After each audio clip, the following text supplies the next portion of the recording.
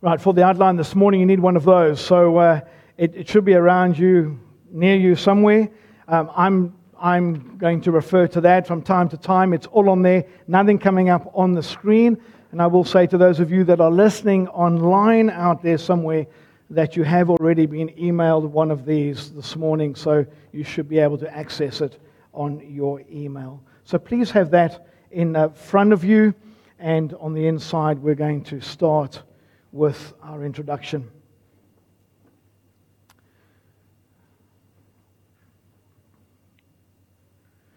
Well, 1 Corinthians chapter 13, verses 1 to 7 is one of those, the most beautiful, breathtaking passage of Scripture. You will know as you look at verses 4 to 7, the love is verses. They are the most frequently quoted verses by Christians and non-Christians alike from the Bible. Those words, verses 4 to 7, they appear on millions of Hallmark cards. It is the passage that is most frequently requested at weddings. So it might come as a little surprise to you this morning that the passage is actually a loving rebuke from the Apostle Paul to the Corinthian church. When we put this passage into its rightful context, we discover that it's a beautiful, loving rebuke from the apostle to the Corinthian church. Let me take you therefore to my first heading on your outline, which is a context of unlove. A context of unlove. The Corinthian church was an enormously privileged church. The church in Corinth had been planted by the Apostle Paul. It had been nurtured by the Apostle Paul. The church had had some of the finest preachers and teachers that there was to be had. They had Paul, they had Timothy, they had Titus, they had Silas, they had Aquila, they had Priscilla, they had even the Apostle Peter. They had all the greatest teachers. In addition to that, the church was gifted. On your outline, take a look at 1 Corinthians chapter 5, 1 Corinthians chapter 1, verse 5. Listen to what he says about the church. For in him you have been enriched in every way with all kinds of speech and with all knowledge. Go down to verse 7. Therefore, he says to them, you do not lack any spiritual gift as you eagerly await for the Lord Jesus Christ to be revealed. This church lacked no spiritual gift. And if you were to flick over to 2 Corinthians chapter 8 and 9, we also discover that the church in Corinth did not lack in financial resources. I think that's a pretty good picture of BBC. We have been in existence for over 30 years. The history of this church is that it's always had very good, solid, Bible, faithful teaching. We do not lack in any of the spiritual gifts that we need. And we are not lacking in financial resources.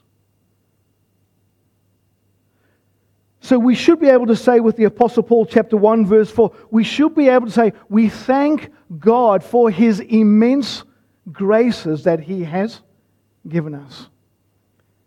I want to ask you this morning, BBC, are you thankful for the immense graces and privileges that He has given to us here at BBC?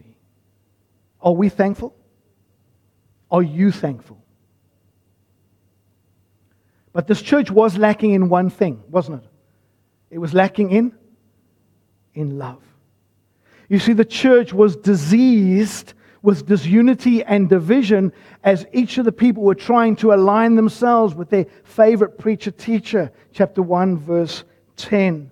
Despite their spiritual and physical privileges or earthly privileges, Paul in chapter 3, he actually calls this church infantile. He calls them worldly because jealousy and envy was running through their veins.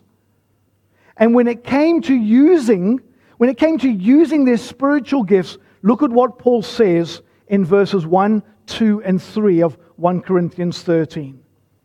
If I speak in tongues of men and of angels, but do not have love, I am only a resounding gong and a clanging cymbal. If I have the gift of prophecy and can fathom all mysteries and all knowledge, and if I have faith that can move mountains, but do not have love, I am nothing. If I give all I possess to the poor and give over my body to hardship that I may boast, but do not have love, I gain nothing. In other words, this gifted Corinthian church were using their spiritual gifts in an unloving way. Now, this is not the sermon to debate whether all the gifts in the New Testament are in operation today. But I will tell you this, they were in full operation in Corinth. The gift of tongues, the gift of interpretation of tongues and languages, the gift of healing, the gift of prophecy, and so on and so on and so on. The problem here is not that the Corinthian Christians weren't using their gifts. Were they using them? They were full on. But they were using them in the wrong way. I think today, the problem is the other way around. Most pastors and teachers and leaders of churches that you speak to will tell you, our problem is not that everybody wants to serve. Our problem is what? There's not enough people to serve. The problem that we find very often today is from members of a church, people committed to a church, or so-called committed, attending a church, adhere to a church, maybe regulars, but do not use their gifts to serve the church. So let me read this statement to you. It is unloving to use your gifts in the wrong way, and it's also unloving not to use your gifts for the sake of the body. Can I say that again? It is unloving to use your gifts in the wrong way, but it's also unloving not to use your gifts in the body of Christ. And the question we've got to ask ourselves this morning is this: is this a loving rebuke that we need to hear? Is this a loving rebuke that you need to hear this morning? Are we using our gifts in the wrong way? Are we not using our gifts at all? Are you using your gifts in the wrong way? Are you using your gifts at all? No matter what gift we have, no matter what talent we have, no matter what ability we have, whether it's the gift of tongues, interpretation of tongues, whether it's healing, great faith, administration, leadership, Bible knowledge, preaching, teaching, giving, and so on, if we do not use those gifts in love, we are nothing, we gain nothing. It's nothing. This is the loving rebuke from the Apostle Paul in verses 1 to 3. The Corinthians were using their gifts for their own vanity.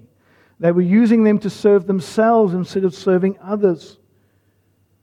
Using your gifts can be done for people to look at you instead of looking at Christ. You can use your gifts in a way that you're hoping that people will thank God for you instead of thanking God for Christ. If you don't use your gifts and talents, it's unloving because your gifts and talents are needed for the body of Christ. But we can also use our gifts in such a way that is unloving. But here's the problem. We can't see the motivation, can we? We cannot see into each other's hearts to see why we are serving. There are times when somebody comes along and they're that, bigger than life, look at me, sort of gift shower. You can spot them a mile off, right? And we all duck. But you cannot see into the hearts of people when they serve in tea and coffee. You can't see into the heart of Carol when she serves on Hub. You can't see into the heart when the team is serving in Creche or the kids' packs or Pod or Hub or Connect groups or board or whatever it is, the maintenance team. We don't see into the heart of Stuart when he serves on the maintenance team. You cannot see the heart of my motivation or the motivation of my heart when I stand up here and preach to you, can you? You can't see that. See, you can serve because you have to. You can serve, well, it's expected. Well, no one else is serving. You can serve unwillingly. You can serve begrudgingly. You can also serve in such a way that deep inside you just want people to think how wonderful you are. You can also serve because you think that somehow that's the thing that is holding your relationship with God together. And what I want to do this morning, I just simply want to ask you and me and us to examine our hearts thoroughly. And ask yourself this: what self-reasons are you giving why you don't serve? If you're someone that does not serve in the body of Christ, just ask yourself, what's the reason? What self-reasons are you giving? And if you are serving, ask yourself the question, why are you serving? What's your motive? Now, please understand, when I ask you to examine your heart with me, we're not looking for absolute purity of heart, are we? I mean, as Christians, we're saints, but we're also sinners, right? And there's always going to be a mixture of self-love wrapped up in all of our love for others, and we're fighting the flesh. But what I'm asking us to do is this: what's the dominant motive? What's the pattern of the heart? What's the mostly ongoing reason why you serve?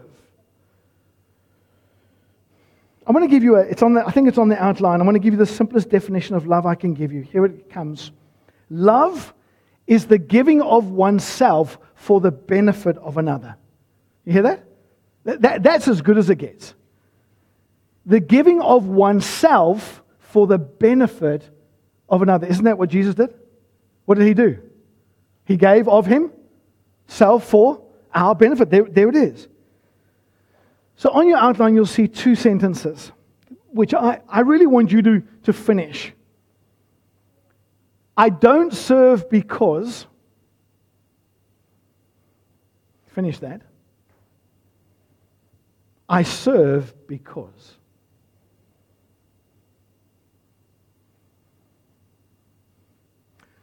From the context of unlove, we therefore go to the context of loving one another in verses 4 to 7. When Paul starts off, love is kind, love is, love is, love is, love is not, and all that, he's not talking about a wedding type of love. He's not talking about the love between a husband and a wife, or a new husband, new wife, although that applies.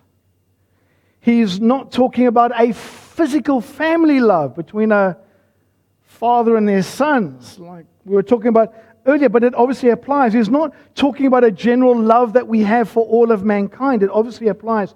Here, listen, the love that Paul describes and unpacks for us in verses 4 to 7 is a definition of love, of what love should look like between believers.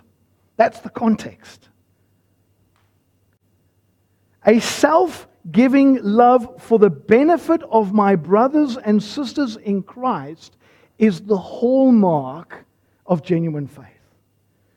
This love is about the love that we are to display between us, between believers, between brothers and sisters in Christ. It's the hallmark of genuine faith. Have a look on your outline, 1 John chapter 4, verse 7. Dear friends, let us love one another, for love comes from God. Everyone who loves has been born of God and knows God. You see it? If you're loving like this, this is the evidence that you have been born again by the Spirit of God. Same chapter, 1 John 4:20. We love because He first loved us. Whoever claims to love God yet hates a brother or sister is a liar. For whoever does not love their brother and sister who they've seen cannot love God whom they have not seen. And then you know that famous verse, don't you? John 13:35. By this all men will know that you are my disciples if you hate one another. Right? If you love one another. Do you realize this morning that the prima facie, if I may use those words, the prima facie evidence that you are born again by the Spirit of God, it's evidenced in your love for your brothers and sisters in Christ. Look at your outline, Romans 5. Why? Look at this, Romans 5:5. And hope does not put us to shame, because God's love has been poured into our hearts through the Holy Spirit whom He has given us. You realize that? When you put your faith in Jesus Christ, you are filled with the Holy Spirit. And the Holy Spirit fills you with the love of Christ. And that love is to be displayed primarily to thy brothers and sisters in the body of Christ. You see, and if it's a love that's been poured into us by God through His Spirit because of faith in Jesus Christ, this is not an earthly love.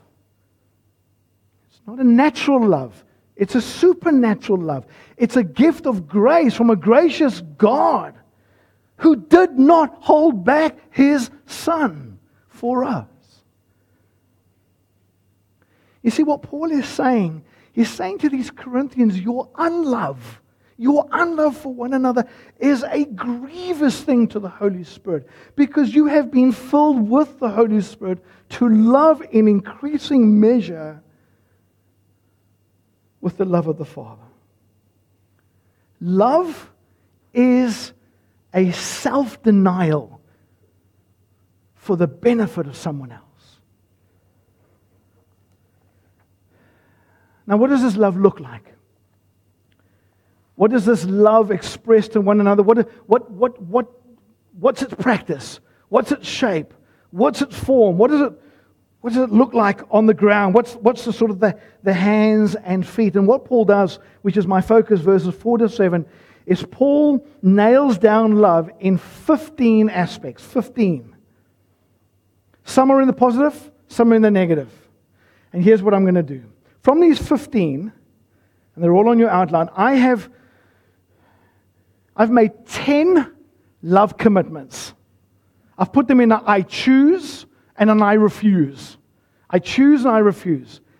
Here are 10 love commitments that the people of God should make towards one another from this passage. Let me take you through the 10. Number 1. Because I love you, I choose to be patient and kind with you. Verse 4.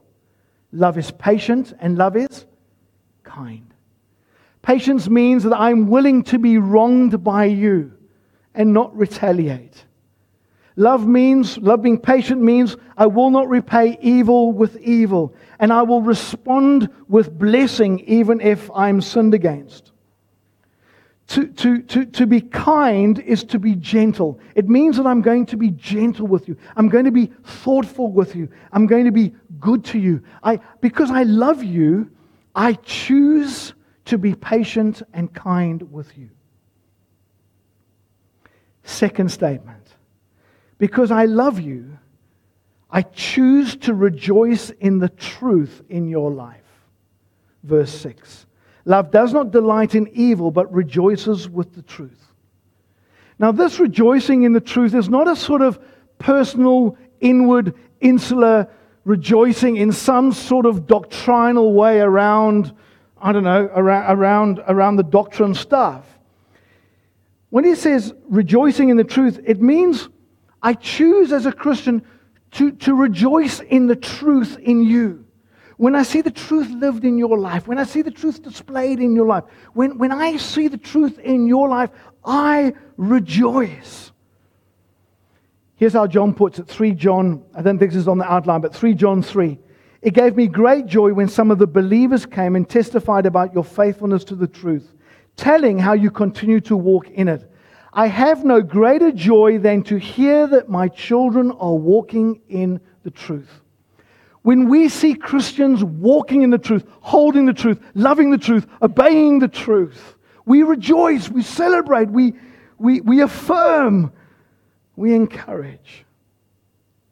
But if I'm going to rejoice in the truth in your life, I cannot rejoice if there's sin in your life, can I?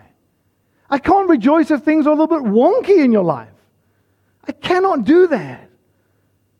I'm going to rejoice in the truth, but I'm going to be grieved if I see you not walking in the truth. Which leads into the third statement. Because I love you, I will protect you. Love protects. Love protects. The word protect has actually got an interesting little root. It's from the root roof. Not woof, roof. The ceiling, like a ceiling. A house has a roof or a ceiling, and it's a form of protection. To protect each other means that we will warn each other when we see that we're going off the path, when we stray away from the truth, when we're inclined to go down sinful paths of temptation. We go after one another because we want to protect one another. To protect someone means that you are willing to point out their blind spots and have other people point out your blind spots, because we cannot always see what we need to see, right? Well, we think we see it all, but we don't. Listen to Galatians 6:1. He says, brothers and sisters, if someone is caught in a sin, you who live by the Spirit should restore that person gently. But watch out for yourselves, or you may be tempted. Carry each other's burdens, and in this way you will fulfill the whole law of Christ. What's the law of Christ? It's the law of love. I think my wife is in the creche team this morning, so I can say this. My wife, Belinda, has a wonderfully... Oh, no. No, she has a... Don't tell her I said this, okay? My wife does have a wonderfully penetrating statement for me when she sees that I'm walking away, when I'm deviating this way, when I'm wandering off, when I'm going into temptation. When I start to get clever in my own eyes, she's got one statement that really pushes the button, and she says, this will not end well for you. It hurts, but I have to listen to it.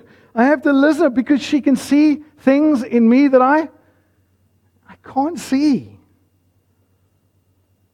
So here's number 4. Because I love you, I choose to see the best in you. Look at verse 7. Love always trusts and love always hopes. Now, biblical love is not blind, it's not naive, it's not undiscerning. But this is so important. But love with one another means that I choose to see the best in you. We choose to see the best in one another. Why? Because we are actually God's masterpieces, according to Ephesians 2:10. As a friend of mine sitting over there somewhere often says to me that we have to see each other, Kyle, in Christ. Especially when we sin against each other. I have to see Christ in you. Now, no pun intended, please trust me when I say this to you. It is so easy to get cynical about God's sheep. It is so easy to think the worst about God's sheep. It's so easy to think the worst about God's sheep, especially when they hurt you. But every brother and sister, even if they sin against you, they are a temple of the Holy Spirit. They are a precious child of a living Father who's redeemed us by the blood of His Son. And if we are in Christ, and if we have the Spirit, it means that by God's grace, brothers and sisters all have the capacity to continue growing in faith and love and hope. So when we say that love trusts, it means that we don't write each other off because we are hopeful in God that He's continuing to work in us.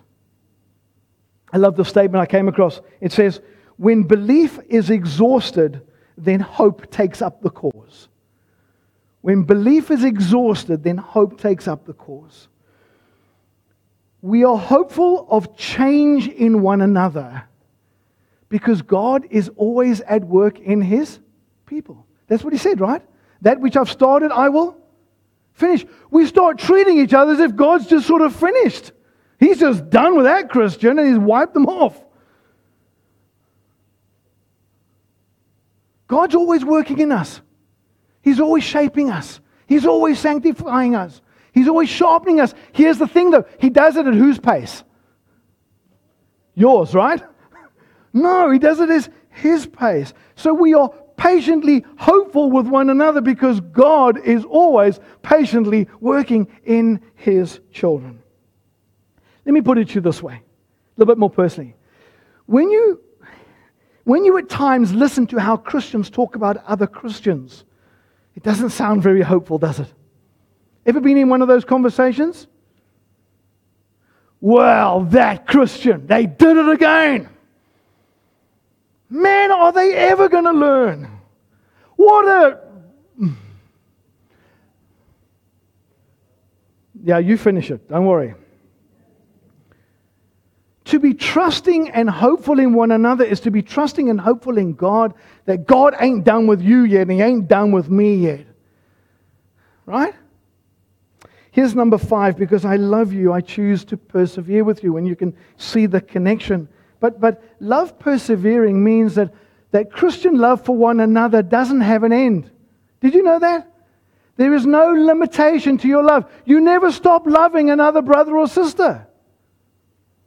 I don't know if you've ever heard that awful statement between partners, or that awful statement between spouses that are getting divorced or separated. That statement that goes, I have fallen out of love with you. We don't fall out of love with one another. Our love perseveres. It continues because it's the love of God where? In us.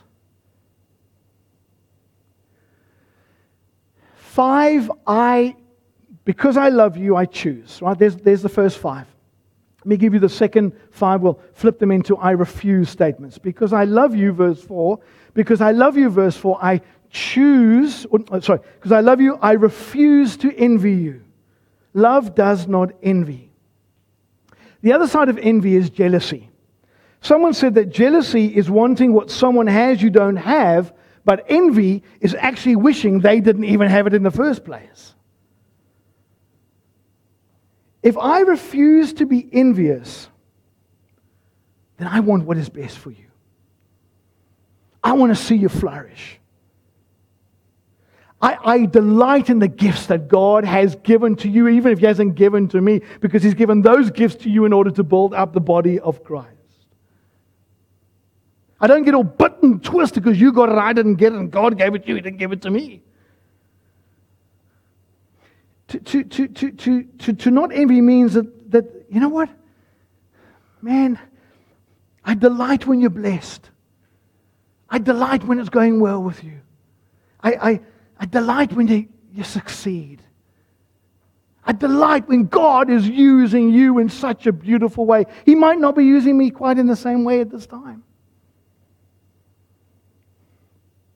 Number 7, because I love you, I refuse to be boastful and proud. Verse 4, I refuse to be boastful and proud. Love does not boast, it is not proud. Which means I simply choose not to elevate myself above you. I don't think I'm better than you. I don't think that my gifts are more important than your gifts, and I got a gift that you haven't got, and I think I'm better than you. Or if I've got a gift, I think I'm so wonderful because God's given it to me because I'm wonderful, right? I choose not to be superior over you. I choose to not look down on you. I choose to put your needs above my own. And we've got to understand that love does not just affect actions, but it affects affections and attitudes. See, when I'm proud, I just look down on you over my flat nose and think that you are inferior to me.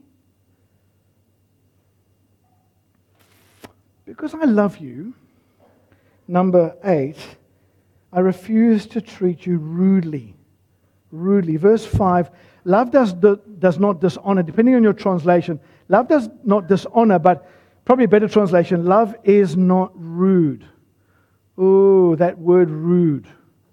When was the last time you were rude to someone? It's an ugly word, hey? It's distasteful. It's a despicable word, rude.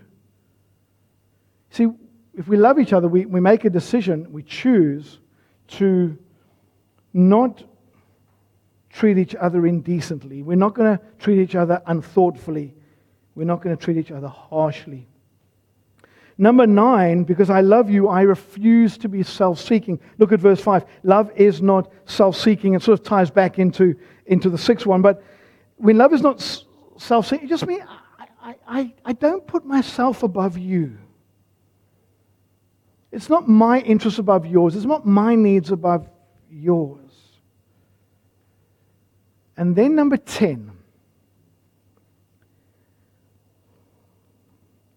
I refuse to be easily angered and keep a record of your wrongs against me. Verse 5. Love is not easily angered and keeps no record of wrongs. So I want to choose not to be irritable with you. I want to choose not to be inconvenienced by you. I refuse to get easily upset when you sin against me. I'm not going to hold your sin against you. I mean, where on earth, brother and sister, would we be if God held our sins against us? If He kept a record of our sins, where would we be?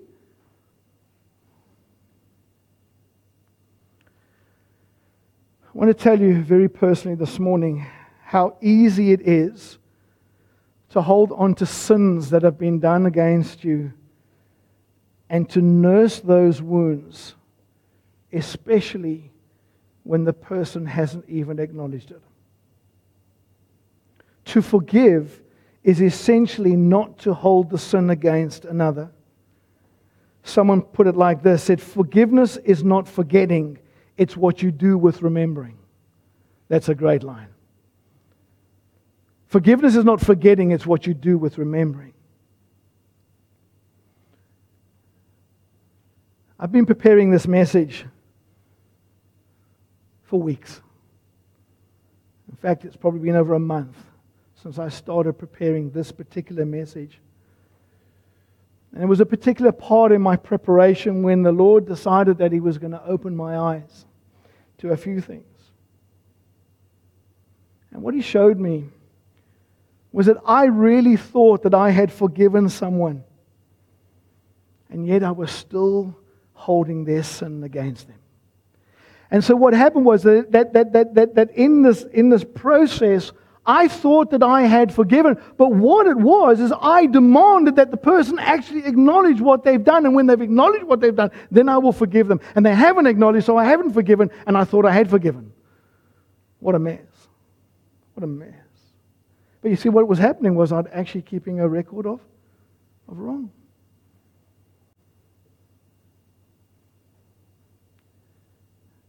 And when the Spirit gets hold of you, it's painfully joyful. And it's painfully liberating at the same time. So, let me wrap up this way. Third heading is a context of loving application. You're probably wondering why we've gone back to paper this week, all right? And we haven't stuck with technology. Here's what I want you to do. I put it on paper this morning because I want you to take these 10 love commitments, these 10 love, because I love you, I choose, I love you, I refuse. I want you to take them home. I want you to tuck them in your Bible. I want you to put them into a quiet time. I want you to bring them before your heart, and I want you to bring them before the Lord. And all I can ask you is to do a thorough examination before the Lord and deal business with Him. I don't know about you, but this passage from Paul to the Corinthians was a loving rebuke, and it hurt them. And it hurts us because it exposes every single one of us. There is not one of us here who loves the way we ought, right? There's not one of us who doesn't wound others in different ways. And there's not one of us that haven't received the wounds from other brothers and sisters. Have a look at that verse in Proverbs 27, verse 6, where the writer says, wounds from a friend can be trusted, but an enemy multiplies kisses. I want you to hear this loving rebuke from a loving friend. That's the Apostle Paul. You've got to hear it from an apostle who loves you. And from a pastor who loves you. And this would be for us a turning to the Lord. A turning to the Lord for forgiveness for the lack of love. But it's also turning to the Lord in an hopeful expectation that He isn't done with us and that we are still continuing to grow, and we can grow in love and grow in faith and grow in hope and all these things. Would you do that? Would you take these statements? Would you press them deep, deep, deep within your heart? And do business with the Lord by His Spirit.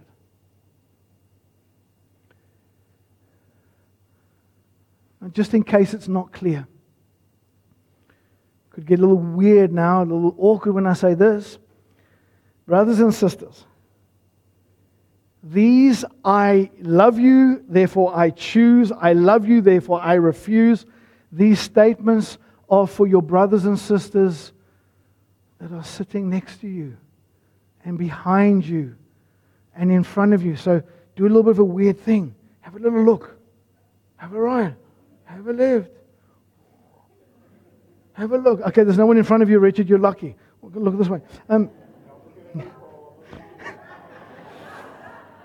Yeah, you have to love me. This love it's for us.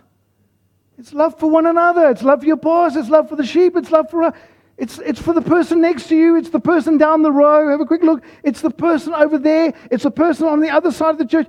It's for the sheep that you know. It's for the sheep you don't know. It's for the sheep you like, and for some of the sheep you don't particularly like at the moment. Oh, I heard that.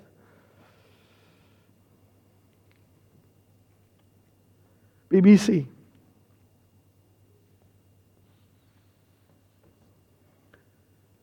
Please forgive me where I have not loved you well. And please forgive me for not forgiving some of you. The thing is, you're going to need to forgive me a lot more.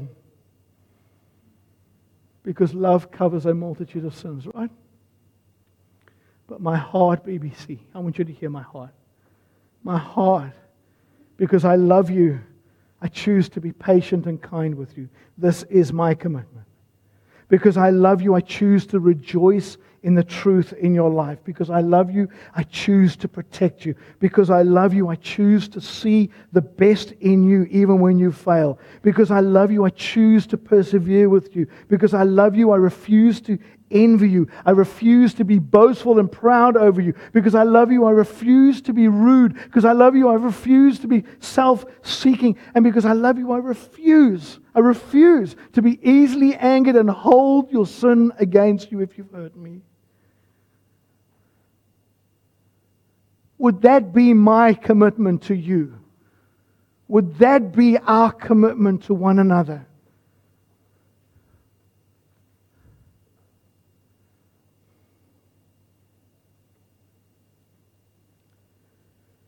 Paul says in 1 Corinthians 16:14, he says, do everything in love. Do everything in love. And the very last verse of the chapter, 1 Corinthians 13:13, these three things remain, right? Faith, hope, but the greatest?